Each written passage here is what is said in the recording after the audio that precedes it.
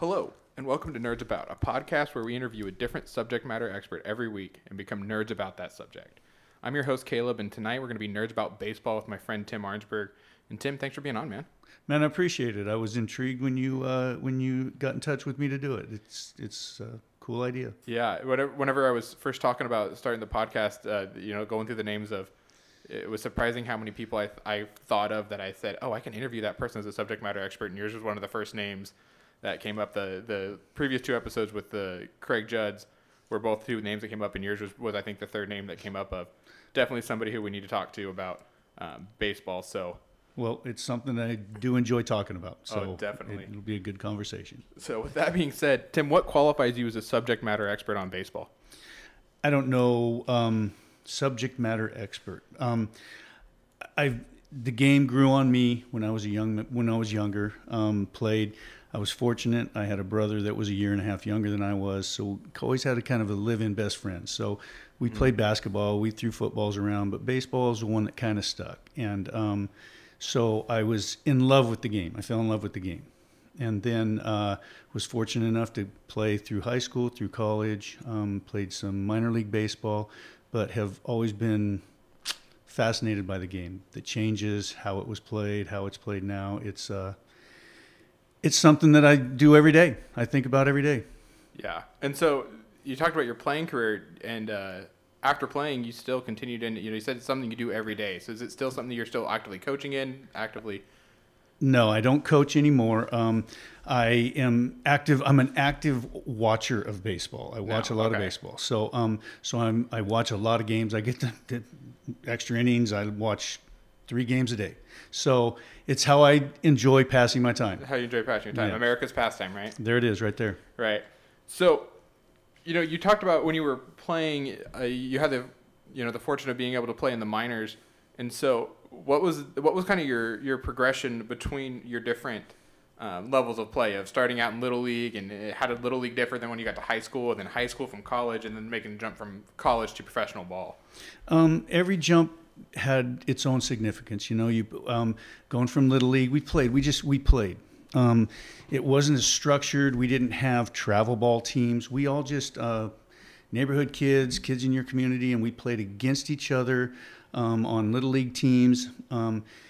And then you kept playing. We played Babe Ruth baseball, and then high school baseball. I was fortunate. I played on some really good high school baseball teams I grew up in Oregon, and in Southern Oregon, and we had some really good baseball teams. It was a very athletic area. We had a lot of good athletes come out of that area. So I played high school baseball and football, basketball, but baseball was the one that I was like, I got a chance to maybe do something. So I was lucky to progress from there, and I got to go to I came from Medford, Oregon to Merced, California, and played junior college baseball at Merced, and then went on from there. But every step was different.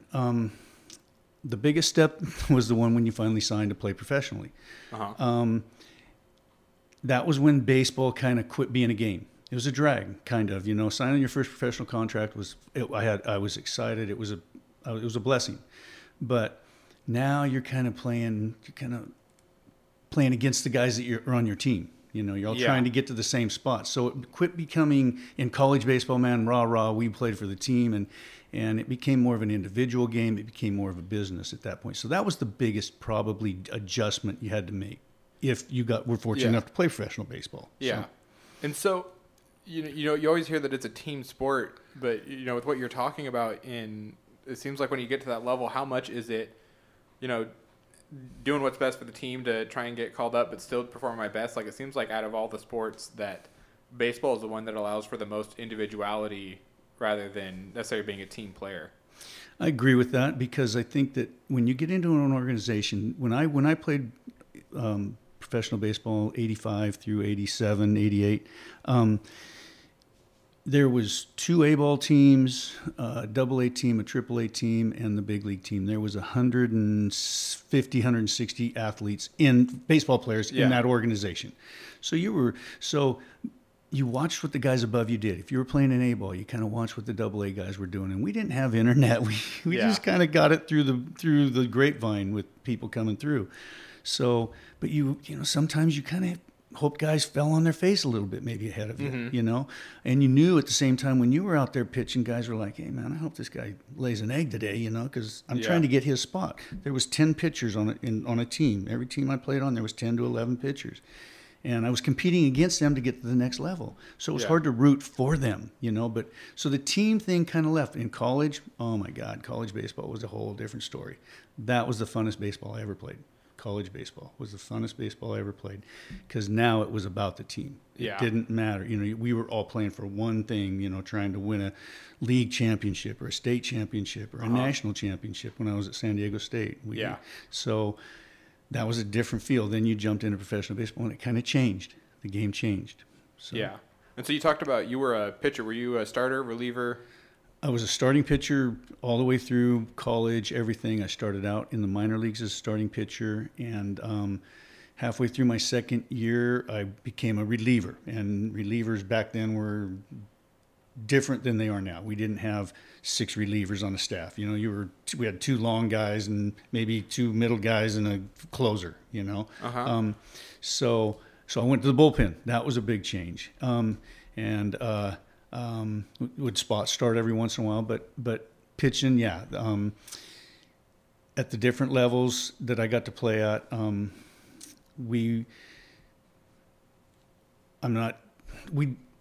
pitching was what we did. I'm sorry, I lost track there. No, you're good. My bad.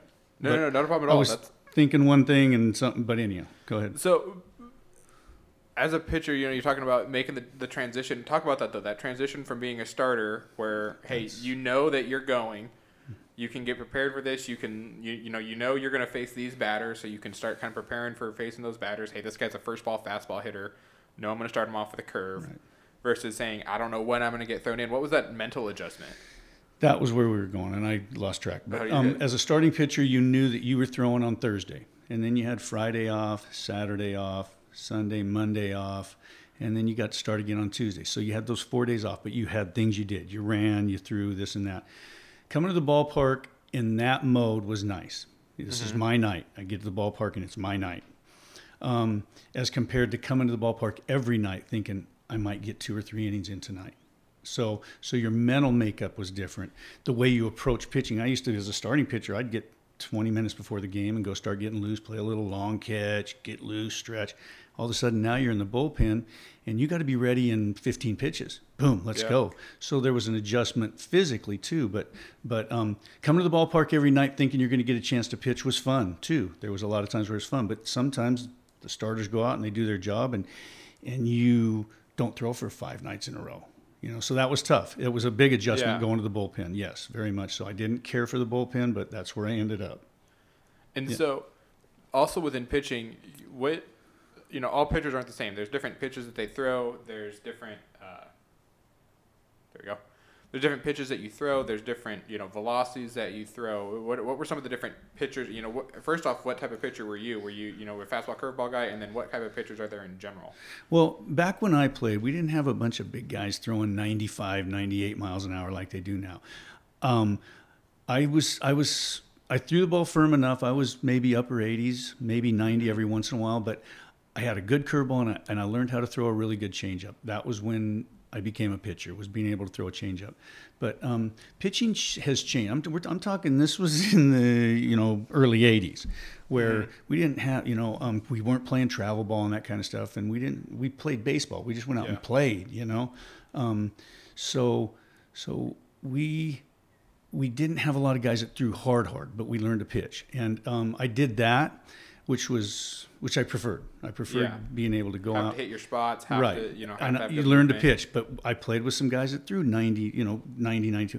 And there were still some guys that threw hard. So there's a multitude of different guys out there that throw differently. I was a guy that kind of could finesse my way around the plate and get guys to hit the pitch I wanted, softly. Where you wanted. I wanted soft contact. That was what I was looking for. So I wasn't a big strikeout guy, but I could strike a guy out if I had to, every once in a while. But I like to get contact. I pitched. Yeah. So let the defense play. Exactly.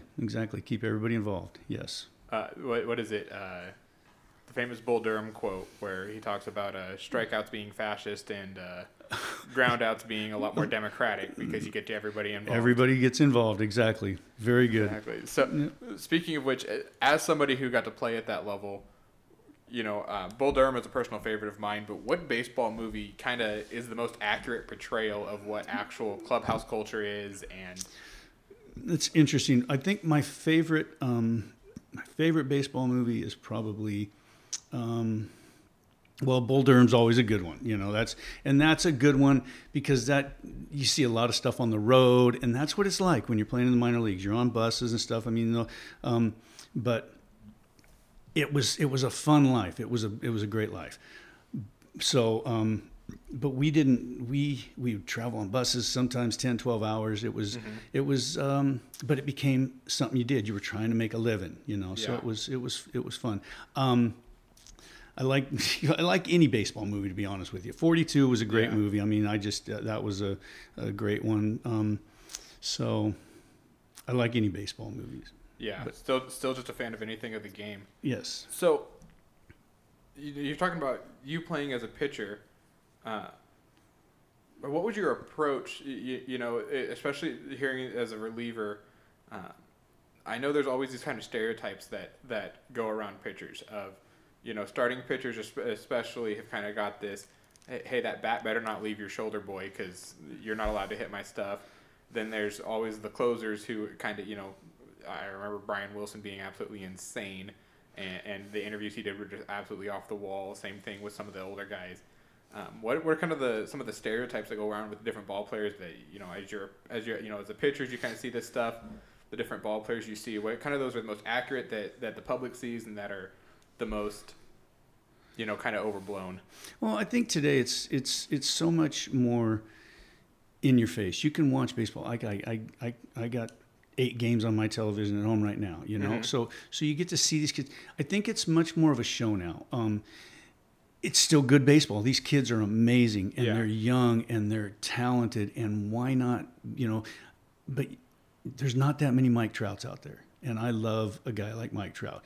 But you get some of these youngsters that come up, a lot of them are Latin players, Dominicans, that kind of stuff.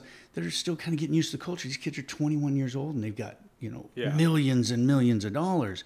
And so there's these kids, I think sometimes it's unfair to put these kids into some of those situations. Yeah. But most of them have now there's camps over in everywhere over there where these kids are learning how to deal. They're feeding them. These organizations have gone over and put MLB has put a lot of money in over there. So these kids are coming over a little more ready to step up and play. So so I think the gruffness back in the day, it wasn't all if you heard somebody say something, you heard it on the local news. You didn't hear it nationwide. It wasn't on ESPN 24/7, So those guys could kind of say what they wanted. They used to sit there and smoke cigarettes while they were doing their interviews, Yeah. So they said what they said. It was, but they were a different character back then. Back then, they were, I want to say more fierce competitors. Maybe I'm wrong. Not that these kids don't compete now. Yeah. But it was a different kind of a grind. It was different. Let's put it that way. Yeah. Yeah. That's fair to say. And so, is that kind of the biggest thing that you've seen change as far as whenever you played as to watching now? Is just kind of like the competitiveness of the game, or? I don't think it's.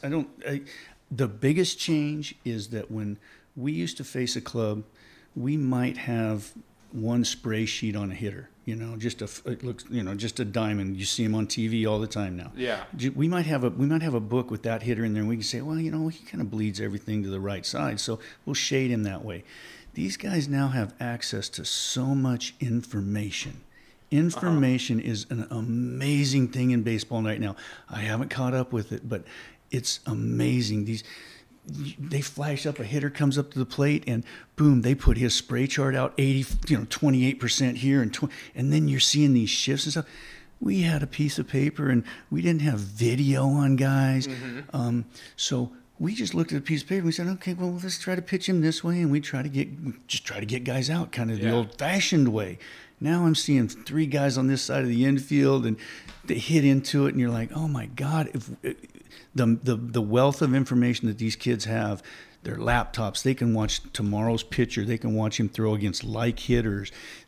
As a pitcher, you can watch a like pitcher throw against that team a week ago and say, here's how he got him out. I've been in. My brother is still with the big league organization, and so I have access. I mean, he's told me a lot of things. These guys have access to so much information. The training staffs are so much different. It's not the old day where they just rub your arm down, man. These guys are going to these medical or the training facilities that these places have are phenomenal. So it's not the competitiveness, I guess, getting back to your original question. These kids are in it just as much as they were back then. But back then, you just took a couple aspirin and went back out there and threw. You know, there was a difference between being hurt and injured. You know, if you were injured, you didn't play. If you were hurt, you played. Now, you know, they're taking care of these kids. They're multi-million-dollar investments to these organizations. They have to. So I think the game has made some unbelievable changes that way, and I think it's fantastic for the players. So one of the things you mentioned in there, I've read a lot of articles about a lot of guys in the older generation appreciating the extra analytics, but also absolutely hating the shift and saying, you know, I actually read an article today talking about the analytics being good, but something like the rate of pitches that end in, or the rate of at-bats that end in basically a non-play in the field is up to like 36%. So that means it's either a walk, a strikeout, or a home run. Because there's nothing that happens in the field. It's just the pitcher and the batter and the catcher. Mm-hmm. And that number keeps rising up. And so I'm just curious into, you know, with the shift taking away a lot of hits and with these guys just, you know, launch angles and how a stat that they can measure and work on, like, you know, just kind of what's your opinion on that? Of it changing the game from a... Well, so you have to remember that I, as a pitcher, I was looking to get 3 outs this inning. Mm-hmm. If I can shift my defense, I'm a defensive guy. I love a 2-1 ball game, man. I'd love a well pitched, great defense, and maybe somebody drives in a run and somebody hits a double and drives in 2. Those are the kind of games I like. So the shifts. As far as the hitting now, it is such a different thing. I can remember teaching my kids to hit, and we taught a different thing. We taught them to kind of approach the ball from the top, hit line drives. The whole thing has just gone upside down. The amount of strikes, there's going to be 1,000 more home runs hit this year than there was last year, and it was a record last year. Yeah. There's going to be 1,000 more home runs hit this year. The strikeouts are unbelievably up, but people like to see that. So as far as the shifts, I think you can do them all. I'd like to see them, you know, but people go to see home runs, and that's what these kids are being taught to do, and it is fun, but it can make for some really boring innings. Yeah, you know, that's for sure. You don't see that many guys getting driven in from second base anymore, unless they're just jogging around third.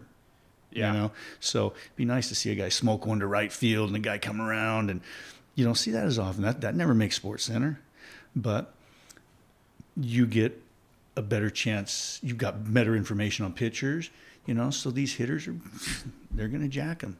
That's what they're doing, and I love it. I think it's a fun game right now. It is a fun game. I like the characters, so I think it's going in the right direction. That's good.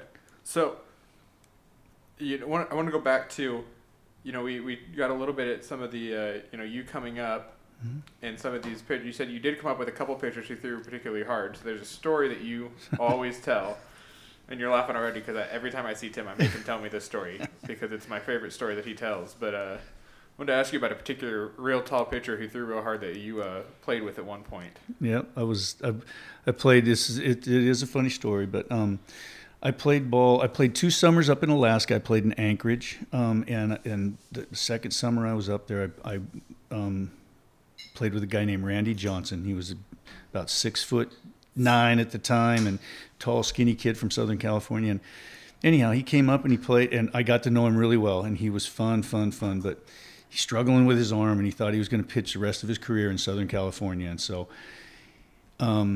he was getting ready to pitch a game, and they were going to decide whether he was going to go home or not because he said he didn't like it up there. Anyhow, short story long, he's getting loose in the bullpen, and me and a guy named Mark Gardner, who's a Fresno guy. Went down. We said, "Hey, Randy, man, we were talking to their number 3 hole hitter, and he doesn't think he's even going to get to face you today. He thinks you'll be out of the game by then." And he goes, "Who is he?" And I said, "I don't know." So Randy proceeds to get loose in the bullpen. He goes out on the mound, and he strikes the first guy out, strikes the second guy out, and he's on his game, man. He's looking over in the dugout like, yeah. And then he comes up to the third hitter, and the third hitter digs in, right-handed kid, and he digs in, and Randy throws one right in the middle of this guy's back. And I'm like, whoa. And he looks over in the dugout and points at him like, is that the one? And I started laughing. He came off the mound through 6 more innings, but it's funny how he was a crazy guy back then. And I told him back then, I said, you're going to pitch in the big league someday. And I saw him a couple times during our younger careers. He was with Montreal at the time, and then he went to the big leagues. But he was a unbelievable dude. I got to spend the summer with him up in Anchorage, and it was a blast. It was a blast. But it was a blast. Now the part of this story that I remember hearing was, did the 3-hole hitter actually say anything? He didn't say a thing. He did not say a thing. Randy just stared at him the whole way down to first base. And the hitter actually just he wore it, and he kind of got up and he started walking down to first base like, God, thought maybe one had gotten away. And he starts walking to first base, and Randy just kind of stared at him the whole way. The guy was like, what did I do? Well, we had kind of set him up. I never did go and apologize to the guy because it was a funny story. We laughed. There was a bunch of us laughing. Yeah. So, Randy. Yep. Yeah, definitely don't want Randy Johnson throwing at you. That's for sure. So, was that kind of was that the craziest thing that happened? We were talking a little bit about clubhouse culture earlier with, these different movies and portraying it and all stuff, whatever. What was clubhouse culture like, at the different levels, not just on the field, but, when you're talking with your buddies and after a game and cooling down or... It was funny. It was guys that got thrown together. We were all from different places. But we had one thing in common. And we spent a lot of time. Like, we would go to the ballpark. I'd get to the ballpark at 2. Then we'd take batting practice maybe at 4. And on the field at 7, play till 10, out of the clubhouse at 11. So you spent 8-9 hours a day with these guys. So there was times where there was tension. There was times where it was just a blast, and we got to do a lot of fun things. But as far as you got to know a lot of guys. I wished, I'll be honest with you, I wished that there was social media back then. I have not kept in touch with any of them. You don't know, back then, if they didn't write their number down, you didn't put it in your address book, and you didn't have a phone just to plop it in, So I wished I could have stayed in contact with some of these guys. But we were guys from all over the country playing ball together, and we'd go in first part of March, spring training, and then be done in, usually August, the end of August. Yeah. Be with these guys the whole time. So, but it was fun. We all got along most of the time. But there were times where there was a lot of friction at times, and I saw fights, but nothing crazy. But guys would get tense. It was a lot of testosterone in the room. Mm-hmm. So with the era that you were coming up in, that was kind of. So you were I'm just trying to remember my baseball timelines right here.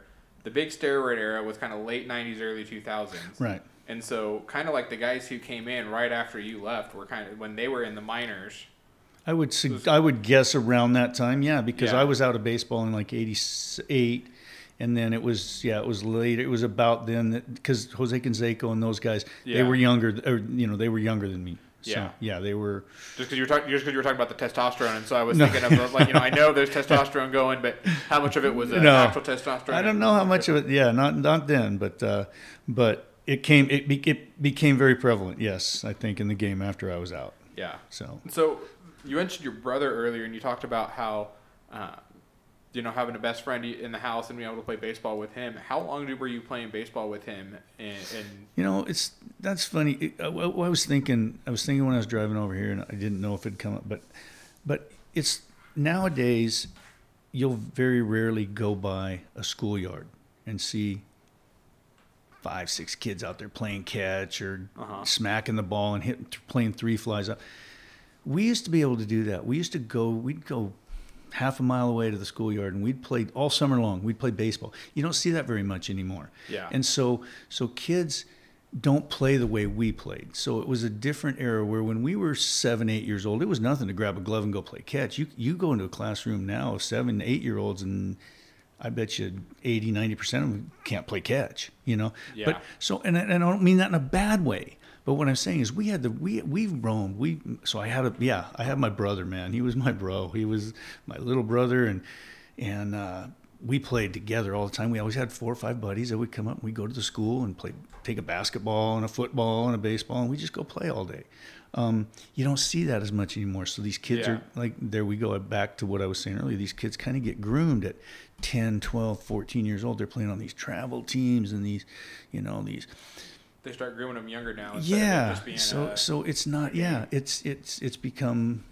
It's a get you an education, get you signed, things like that. So, and a lot of people buy into that misnomer. There's not that many of them out there that happens to. Uh-huh. But we were just kids playing. So when we go back to, you were even talking about the way interviews went back in those days. We were just playing a game.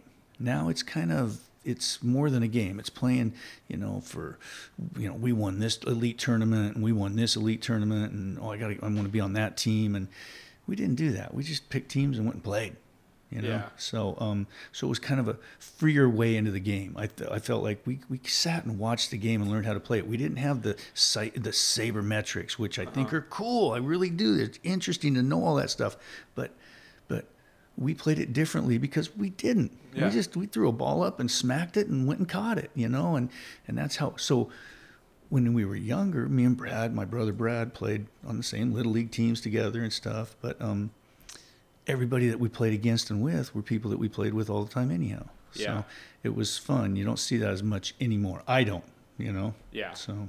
Yeah, I can understand that. Yeah, and I definitely feel like that's something that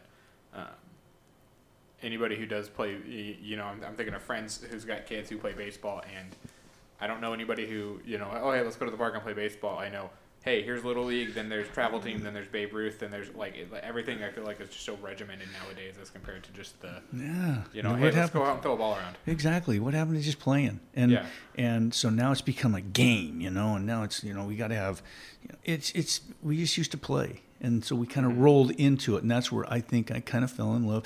We played basketball too. We played football too, but baseball was kind of what my dad was a ball player. Me and Brad were ball players, and that's just got in my blood then, I think. Yeah. Yep. Yeah. So, was Brad also a pitcher?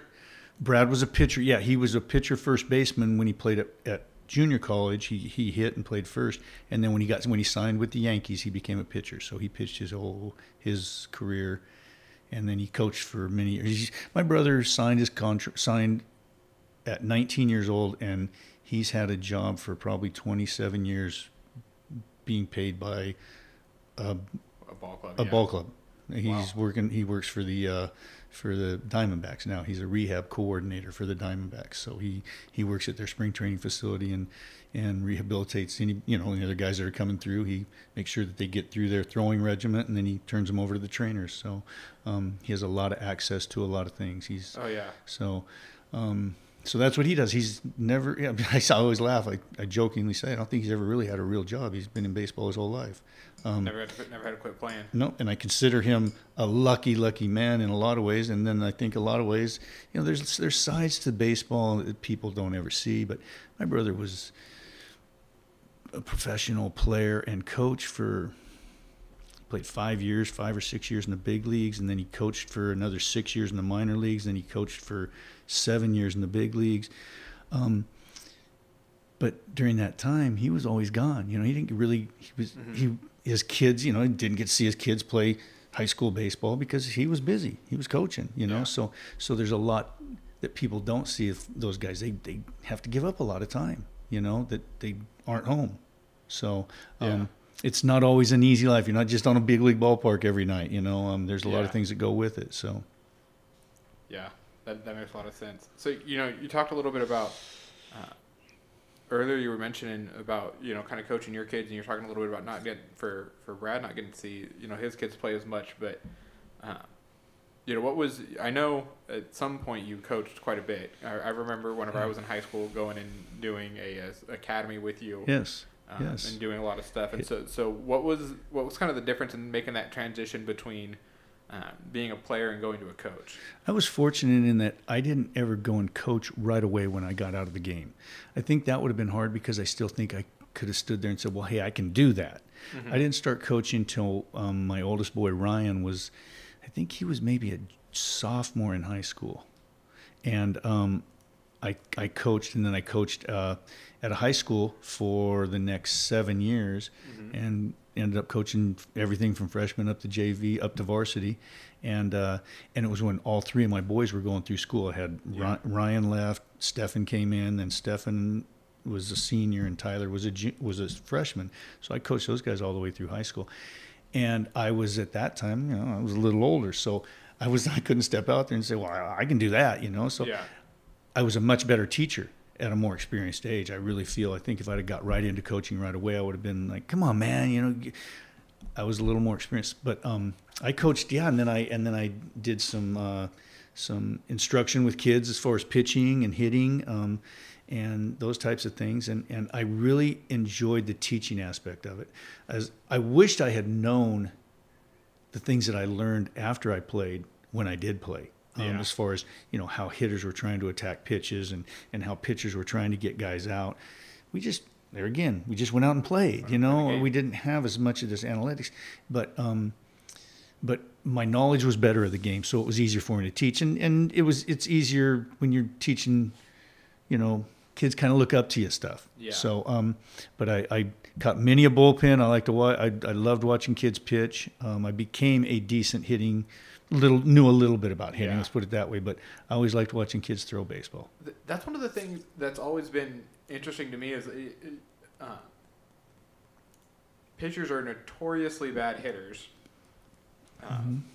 No offense. No. But it's just, none taken. It's just been the fact of the game. But to me, it's always seemed like that just has always been a weird dichotomy to me. You would think that as a pitcher, hey, I know what this other pitcher's trying to do, so I need to know how to counteract it because, he's trying to do this. To me, it would seem like pitchers would have an advantage there, at least mentally. Well, I think sometimes though, but then what if the pitcher's thinking, I know what he's thinking, so now I'm going to throw in this. There's that head game. I think every time somebody steps in the batter's box, but at the same time, pitchers, as far as hitting. We were busy. We didn't lift a lot of weights and stuff. We did a lot of running. We ran a lot. So the pitcher's regiment was not to take batting practice. So pitchers were they were kind of those odd guys over there that just pitch, Yeah. So there again, the game changed somewhere, and pitchers didn't hit. Uh-huh. I don't know if there's some of them that probably would have been pretty decent pitchers or hitters. Yeah. But some of them, Trevor Hoffman was a good shortstop, couldn't hit a lick, so they made him a pitcher. Pretty good choice, Yeah. Went out, saved a whole bunch of games. So, but pitchers are notoriously poor hitters. I don't think they spend the time on it. I don't think they really care. Yeah. Should we have a DH? That's another topic, but it makes the game fun for fans. But I hate not seeing. I hate not seeing pitchers hit. I think they should at least be in the lineup. Give it a chance. They're fun to watch. Exactly. Well, and the argument I've always heard against the DH that I'm going to out myself as a National League fan here is there's no strategy to the game. Oh, hey, I'm going to throw my reliever in whenever because I don't have to worry about when the pitching spot's coming up. Makes managing so much easier. To manage in the American League is much easier in that respect than in the National League because now you're like, God, I got to get him through one more inning so I can pinch hit for him, then bring in the next guy. It makes managing different, yes, and I think that's a part of the game. That's why I'm a National League guy too. I agree with you 100%. So now historically, one of the things that me and Tim have disagreed on is which happens to be the best team, especially when it comes to the National League West and certain teams winning a lot more World Series recently, not just losing them. Not to poke any sores here. But Tim, it's when you played professional ball. I'm not sure which organization you played with. I played with the Houston Astros organization. So you're in the Astros organization. I was in the Astros organization, yes. Yeah. So for those of you who don't know your short-term baseball history, I am a diehard Giants fan. Tim is a diehard Dodgers fan. Yes. So my question to you comes of when you're in the professional organization and the Astros are paying you. so much money to play baseball, but you grew up a Dodgers Was fan. I still a Dodgers fan? Yeah. Yes, I was. How does that, Yes, I was a Dodgers fan when I played for the Houston Astros. If I'd have been in the big leagues, it might have changed my mind a little bit. But no, I was always a Dodgers fan, and I just happened to play for the Houston Astros. but yeah, no, yeah, we take a lot of heat. This is not probably the best area to live in as a Dodgers fan, but it's fun this year. It's been fun the last couple of years. And have we not won World Series? No, but I think we'll win one this year. I really do. I think they're the best team. They have a better chance than the Giants do. And wouldn't, yeah, I agree with that. But I don't like Giants fans. I don't dislike Giants fans, but they've had a lot to crow about lately, and I'm happy for them. It's always nice to be a winner, and I hope we are this year. Yeah. And as much as I respect the rivalry, there's also the aspect of, at this point, I'm a bigger fan of baseball, and I've met plenty of Dodgers fans, yourself included, who can sit and talk baseball and appreciate good baseball more than hating somebody for disliking a rival team. And Yeah, that's what's more important to me. I never rooted. I didn't root one time in those even years. Not one time did I root for the Giants, but it was good for their fans. Yeah. It was good for their fans. Definitely. I thought it was great. Yeah.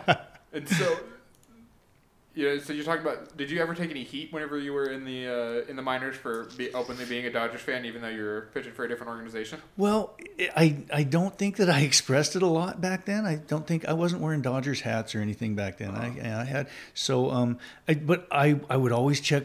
Back then we had to grab a paper in the morning to see who won the night before. So I'd always look at the Dodgers score. It was the first score I ever looked at. Every day in the newspaper, I looked for the Dodgers score.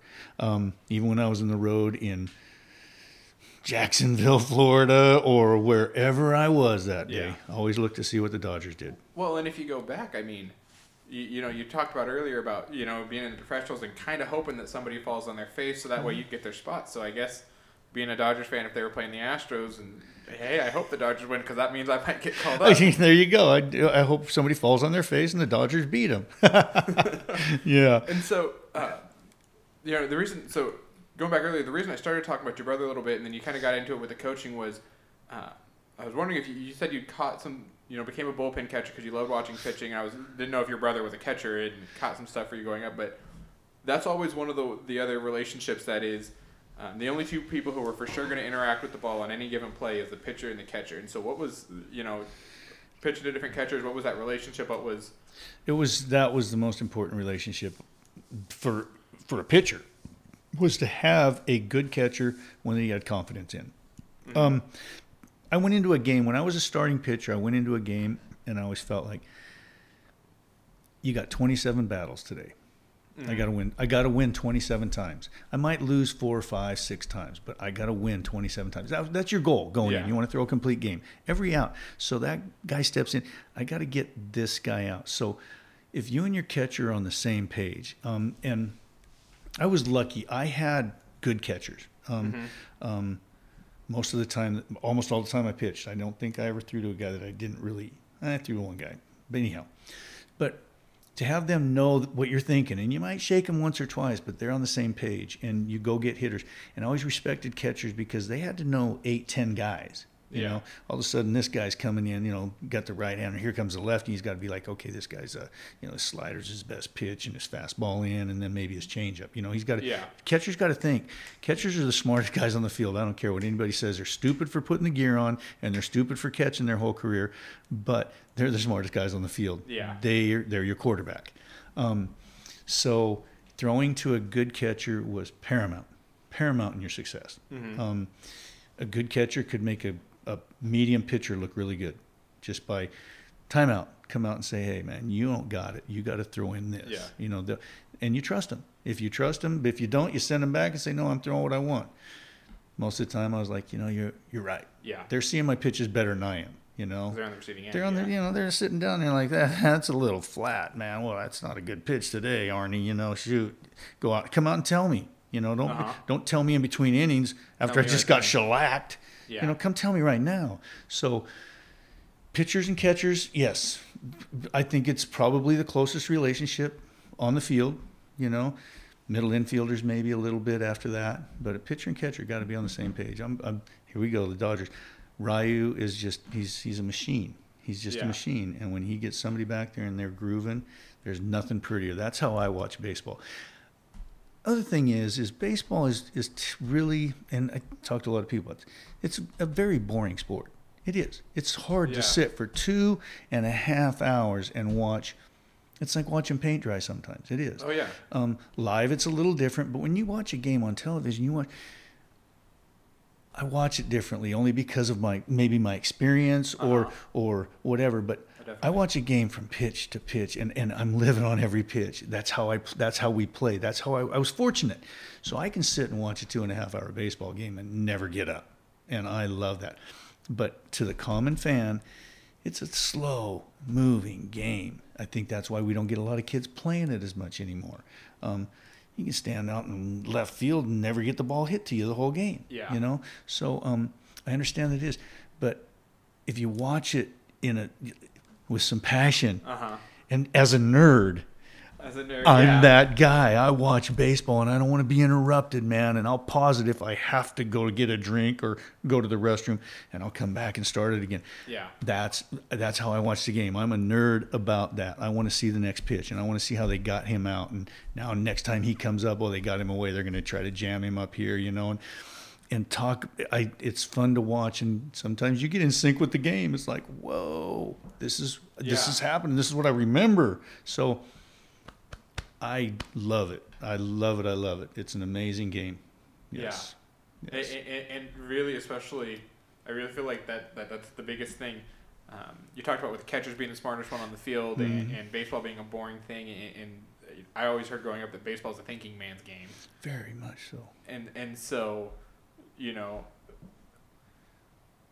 for you talked a little bit about it's where you grew up into the game and being able to see yourself in that as as a former pitcher. What is it about, you say you're watching pitch to pitch and that you can sit there and watch it because you're such a nerd about, watching the spin and thinking about how these guys are going to, is there really a tangible way to explain why that's just so exciting other than just understand? I can't think of, I don't know if it's, everybody's got their thing, whatever their thing is. Some people can enjoy a fine wine. You can crack a bottle of wine, and I can't tell the really expensive stuff from a little bit maybe, but that's their thing. The baseball was kind of my thing. So to have that passion about anything, I think is being able to see, hey, that guy's curveball is extra sharp tonight, or that's a little bit flat, just off that first pitch, maybe. And just to see it, and say that he's on tonight. Watching Bueller, he goes out and he looks unhittable at times, and it's like, I'm watching this game. This is electric. He might not throw a no hitter, but I might see him strike 14, 15 guys out in 7 2/3. So you get those magic moments, where you're like, this is good. Like I said, I go home and on my TV, I'll have 8 games. And I just look for a good score. Oh, there's a 3-1 game. I'm going to go to that game. I don't know who it is. And all of a sudden I'm like, I like this pitcher. Yeah. And I'll watch a game.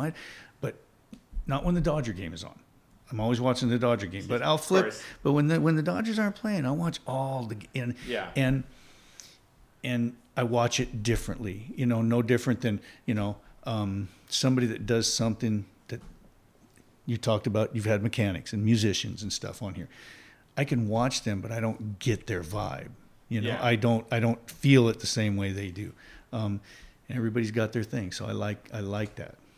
Definitely. Yeah. So the other thing you said that interests me, and we've talked a lot about how the game was whenever you played versus how the game is today, but another relatively new thing of the game is this idea of like an opener, right, instead of a starter.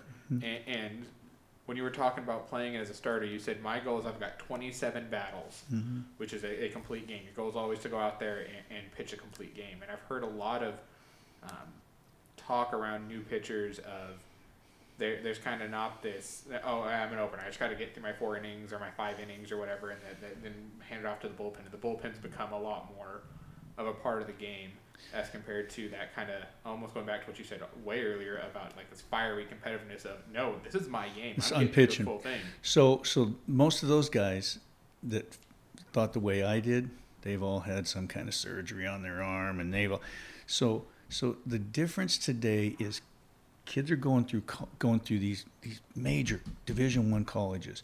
They're being put on pitch counts. Mm-hmm. These kids come up in the minor leagues. These first, second, third round draft picks. They're coming up in the minor leagues and they're throwing 60 pitches. I don't care what inning it is. We don't care. We want to know how you're going to do for these 60 pitches. So kids are being brought up that way, where when I came up as a starter, it was like, give me the ball. I'm going to go out and throw 7. Then you can give it to these guys, and because we're going to be up by 4 runs, Yeah. That was your mindset. Well, we threw a lot more pitches than we probably needed to. Mm-hmm.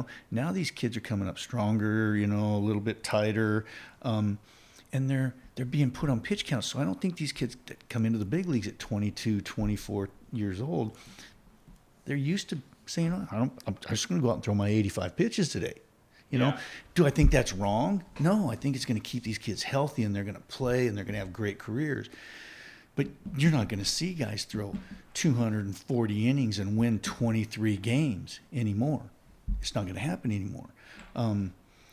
I don't think. I mean, you're going to have every once in a while, but they aren't going to let these kids go do that. So, how these organizations are taking care of their players and stuff dictates what you're asking me. That do we call him an opener? Do we call him a starter? Hey, go get me your 4 innings. You're a 4-inning guy. Go pitch your tail off and give me 12 outs. They send guys out there, get me these 2 outs, as we get later in the game. But you get the ball sometimes in the 4th or 5th inning, your starter maybe laid an egg a little bit, and you got to come in early. Hey, go get me 12 outs, boom. Yeah. You kind of got to get into that mode. And you're out in the bullpen, and you're like, here we go, and you go out there, and I'm on a 12 out mode. And kids are growing up doing that. We didn't.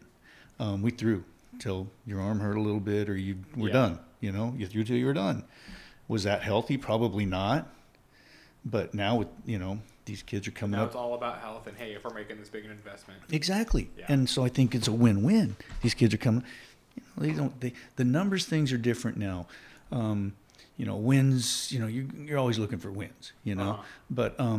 It's about strikeouts, and it's about, home runs on the offensive side. But, that's all the talk right now. But ERAs are still big. But now they've got all these different. I mean, here we go again with the analytics. I don't even know what scores. I don't even know what any of that stuff is. If your replacement's in there, you would have lost 3 more games. What's that? WAR. Win above replacement. Wow. So. The technical part, I got to go back to the information that is out there, and the player's access to it, and everybody's access to it. I mean, like I said, a hitter comes up, pitcher comes in the game, and boom, we know what it is. He threw 2/3 of an inning last night, and his ERA, they change it every inning. It's amazing how they do all this. We didn't play it that way. We come into the clubhouse and look, my ERA went up, 0.6 yesterday because I threw like crap. Yeah. But it has made the game different in the way that these kids are going after it, because they know automatic right now. You're hitting in the big leagues and you have a bad at bat and you want to know how the guy got you out. You go back to the video room right off the dugout, and there's a videographer sitting there, and you can watch your last at bat, and say, oh God, that's what These guys have access to that immediately right now. So. Players are coming into the organizations differently. They're awarded much more information. They're going to take care of you, and that's where I think we'll get back to this. So these kids they don't care if they go out and throw 60 pitches. I'm in the big leagues. This is cool. And but they got the organization has a role. Next year we're going to stretch you out a little bit. We're going to give you 15 starts. So they have these things mapped out. It's amazing. It really is amazing. Yeah. So. Well, Tim, it's been really interesting hearing about how your career in baseball has gone, and how your perspective on how it's changed and so long and all that stuff. We're going to go ahead and call it an episode there. Thank you for being on, man. No, man. Sure we could go on for hours. No, I really do appreciate it, and it's really cool. When you made the comment about everybody's a nerd about something, and I'm like, that's so true, because this is my thing. So, Caleb, I appreciate you having me on. Thank you, man, and thank you everybody for listening, and thanks for being nerds about baseball.